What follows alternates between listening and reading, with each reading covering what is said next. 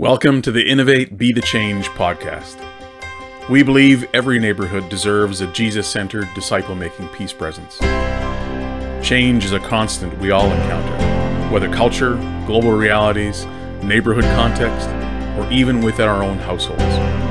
Change invites us to pause, to listen for the voice of God. Innovate Be the Change podcast is a place to share insights and stories from disciples, leaders, followers of Jesus, responding to what they feel God is saying and how we might take courageous steps to respond.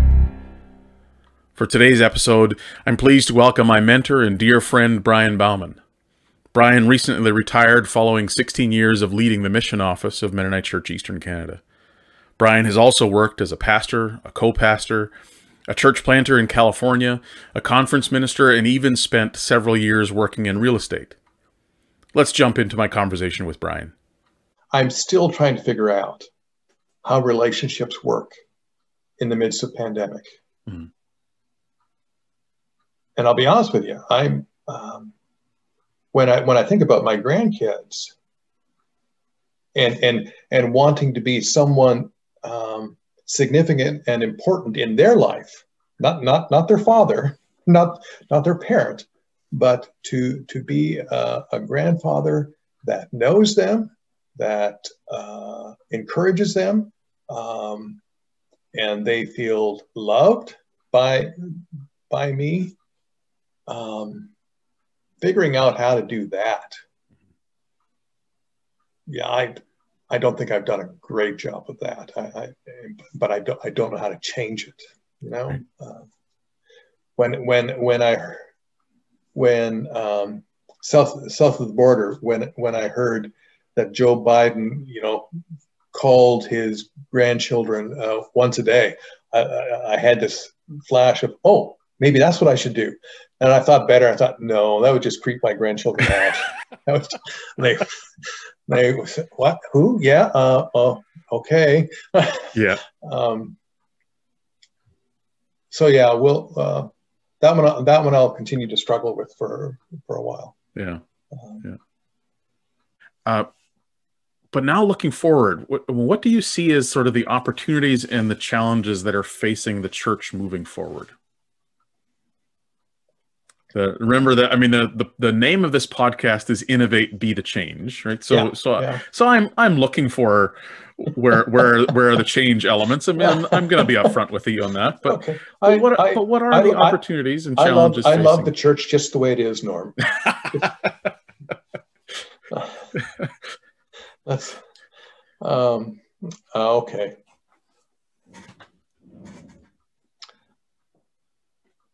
I would say that I'm coming at this from a denominational perspective, not any given one congregation. If you're a denomination that doesn't have a growing number of churches that are not Caucasian,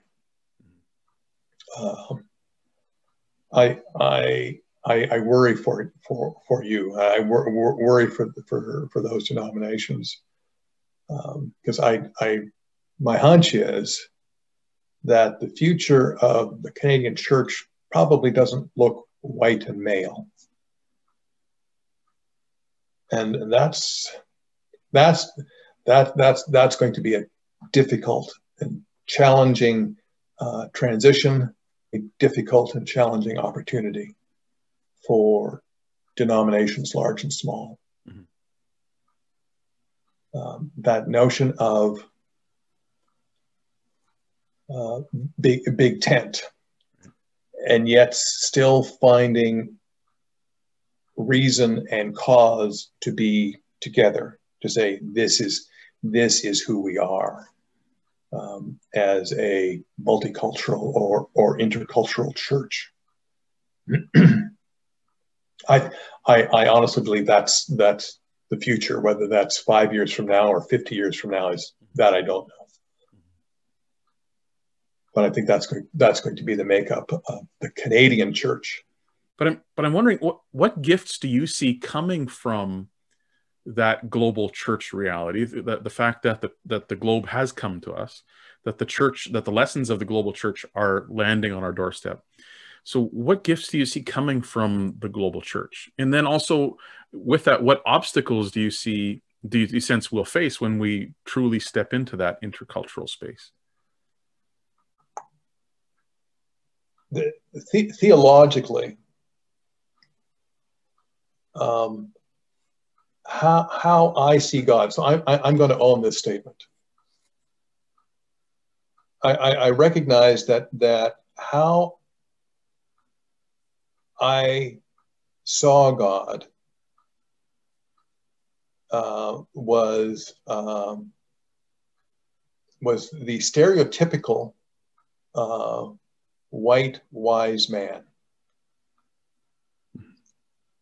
and who was fluent in English, and I knew could understand other languages, but I was, it's not that I ever, thought this through. It was just there. God spoke English, and being part of a multicultural society and a multicultural church helped me to realize that I had created an idol in my own mind, that the God I was worshiping was in, as far as image goes, was false. Right.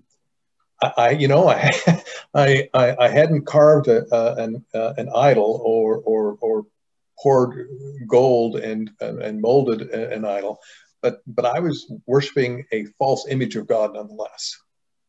And needless to say, that concerned me. And having relationships with Black and brown people helped me to realize that, oh, God isn't white. Mm-hmm. God isn't brown. God isn't Black. God is not about what color are you. God isn't about worshiping in English. Just and the list is kind of endless, and I won't try to name all of those things. So to give me, so those other churches coming from other places, one of the gifts to me was to help me to recognize that my God was worshiping was incredibly small, mm-hmm. and needed to grow. I needed to let God out of that false image box. So I'm still working at that because that's how I grew up, and it's just it's a little disturbing just to know how much that is really imprinted on my mind. But I continue to work at that. I suspect even just having relationships that are not Caucasian, to intentionally push yourself outside of the echo chamber that we all create for ourselves, mm-hmm. Where we're attracted to people who look like us, think like us, talk like us. Right. So deliberately to go out and create relationships, have relationships with others, I think it could be significant. Yeah. I think the age we live in, and the if anything, the pandemic has heightened this, is the attraction that we all have, and I don't care if you're white, Black, or brown, to live in an echo chamber where what I think is and how I think is constantly and consistently being undergirded, because I keep hearing the same thing, I keep seeing the same thing. Mm-hmm. And I think living in an echo chamber is hazardous to one's health, whether it be mental, spiritual, or emotional health. That's the insurrection, and by calling it an insurrection, you know which side of the political spectrum I'm on. My apologies for that. But the insurrection south of the border was the result of echo chambers. It wasn't just one echo chamber. There was a conglomerate of echo chambers that came together in that moment. Mm-hmm. And it, I don't think that's a good thing. And so in church, when we live in echo chambers, it so easily becomes an us versus them conversation, right. and worldview. Being part of a big tent, well, first of all, it's hugely challenging. Yeah. And what I think it forces all of us to do is to figure out, okay, what is my faith in a nutshell? Yeah. You know, to boil it down to its essence, and that what holds the big tent together, or what holds the big tent up, is the ability to have relationships. It's about being brothers and sisters. It's not about your, first and foremost, it's not about your theology. Right. It's not about your worship style. First and foremost is, do I have a relationship with you? Mm-hmm. Can I see you and recognize, oh, you are my brother, you are my sister. That classic passage, I see Christ in you. And you're not lesser than I am, you're not greater than I am. We are on this even plane. Right. And I think definitely within that is, how does the church speak speak alongside, work together with, and offer its voice to or alongside things like the Black Lives Matter movement, and how do we respond? And I'm naming that because it's, I mean, we're two white guys. We've already said you're retired, so that means you're north of 60. I'm scraping up on the edge of 50. We're in an environment, in a cultural setting where, as we've already named, we're rubbing shoulders with global sisters and brothers who are identifying themselves as Canadian as well, just as well as we do. I mean, we are Mm-hmm. we are Canadian together, and it's within that space that we're called to respond in a very different way. And I remember being in a conversation with you and some other leaders several months back, where we both heard some pretty challenging pushback from some of our Black brothers and sisters, yeah. who challenged us to think about what our response is, and where we as a church take a stand, in particularly in regards to Black Lives Matter. And I'm just wondering if you have reflection on what you've heard there, and how that's begun to shape you. It's an ongoing journey. I'm 66, going on 67. I wish that I had I arrived, you know. But Norm, just this very week, just a couple of days ago, in a conversation with my son,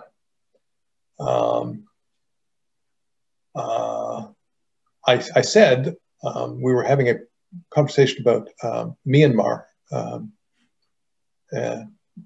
and I said, I don't remember her name, and And he says, Dad, I just need to stop you and remind you how that sounds as a white male when you have the privilege of speaking to the topic. But Aung San Suu Kyi mm-hmm. has been around and been in the news for a long time. There's no reason for you not to remember her name. And I just went, oh, crap. You know, I mean, he was right. Mm-hmm. But it just, that there was that initial sense of, oh, I've got so far to go. Mm-hmm. I don't have a relationship with Black Lives Matter as an organization. Right. And, you know, whether I should or not, I honestly don't know. But one of the things that Nancy and I have chosen to do, and we talked with our kids before we made our final decision. But in the large scheme of things, Nancy and I are relatively wealthy. Yes, we work for the church all our lives, but we have money. We enter into retirement comfortably. So what would it look like? How would it work if we said, well, we know young Black families. We have relationships with young Black households that know generational poverty, which I don't know. I know generational wealth. In part, I'm wealthy not because of the work I've done, but because of the inheritance I've received. Mm-hmm. Financial inheritance. So what would it mean? What would it look like if we went to those households and said, here's the relationship that we want to have with you. We want to help you financially, not so that you'll be dependent upon us, but so that you can continue to journey out of generational poverty, which the households are striving to do without any help from me and any help from or guidance from us. The level of gratitude and the intensity of that gratitude from those households, Norm, is I wasn't expecting. It's at first it was a little overwhelming, but that's one small thing that Nancy and I have chosen to do, and I would extend the invitation to other wealthy households to consider directing the inheritance that your children are going to receive, and they likely don't need all of it. And yes, we do give to organizations, but there is like charitable organizations, but there is something about having that one-on-one relationship. Mm-hmm. that I'm getting to know children, tykes, toddlers, and they're getting to know me, that simply giving to an organization doesn't allow. It comes back to where I think we started in that incredible importance of relationship and how the personal connections, the opportunity to be around a table together, the opportunity to be a part of each other's lives, in ways in which the children, like you said, the tykes and the toddlers, are getting to know your name, and they're getting to know how Grandpa Brian works, or however whatever they're calling you, right? It's they're so young, they haven't gotten the name, they haven't gotten that stage of, well, what do we call this guy? Yeah. Just well, whether they call you Uncle Brian or whatever they eventually call you, it's the fact that there is a relationship, that there is something that both you and these kids can point to as saying that crosses boundaries that our culture, that, as you said before, the echo chambers that we create for ourselves often reinforce. And it crosses those boundaries and says that there's actually a different way to do this. Yeah. And that's not that, and I'm sure you'd be the first to say it's not that you've got this all figured out, that you've got it right. not even close. Yeah. But well, to turn this on a very theological axis, I want to engage you with a passage of scripture from Matthew 16 in verses 2 and 3, where Jesus challenges religious leaders with a pretty strong rebuke. And it's Jesus says, so when evening comes, you say it will be fair weather, for the sky is red, and in the morning, well, today it will be stormy, for the sky is red and overcast. So you know how to interpret the appearance of the sky, but you can't interpret the signs of the times. So I'm just curious, Brian. I mean, if the question is presented to you, what is God saying to you about the signs of the times? This is the chance to exercise all of the prophetic muscles that you've got.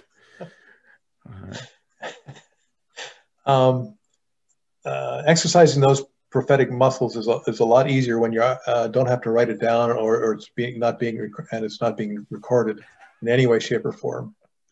Then one can always deny and say, "Oh, that's not what I said," or "That's not what I meant."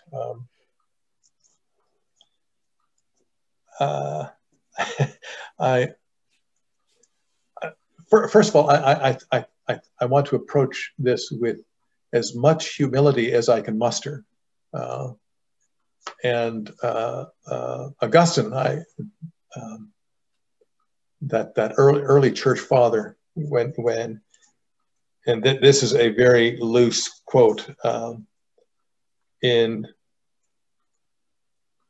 his understanding of the first verse of John's Gospel, when the author of John is beginning to describe and define who is the Christ. And Augustine's words I find helpful in response to this question. He says, if you think you understand the first verse of the Gospel of John, it's likely not of God. Amen. In other words, you've likely got it wrong. Yeah. And so from that premise, I'll begin to be prophetic. Right. Because Totally fair. I think the prophetic voice has got to be wrapped in a ton of humility. Have to be, well, I'm going to say this, but I could be wrong.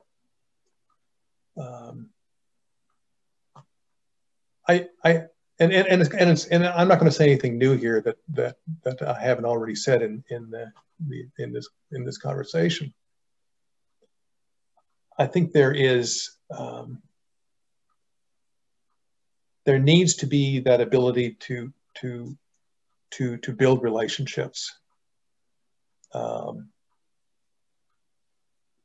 Relationships that challenge me as a Christ follower,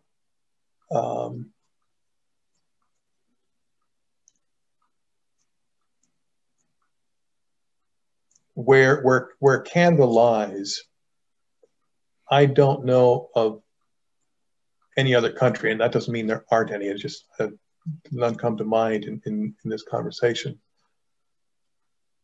who takes in as percentage-wise, takes in as many immigrants as we do as a nation, and we do that for the nation's own well-being, because the nation is growing older, of which I'm an example, and there is a constant need to push the age of the nation younger. Right. So for the rest of my lifetime, I think immigration is going to continue, is going to shape Canadian culture and Canadian society, which just leads back to if Caucasian Canadians continue to live in the echo chamber, the echo chamber of their choosing, and it's not going to end well. It just isn't. If we don't find the courage and the creativity to confess and to lament,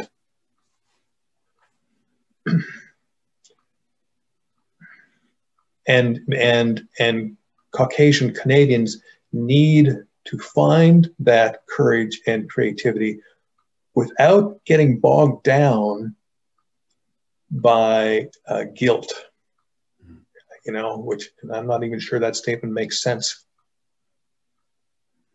But if our motivation becomes guilt, guilt's a very poor motivator, and it's going to be short-lived. Right.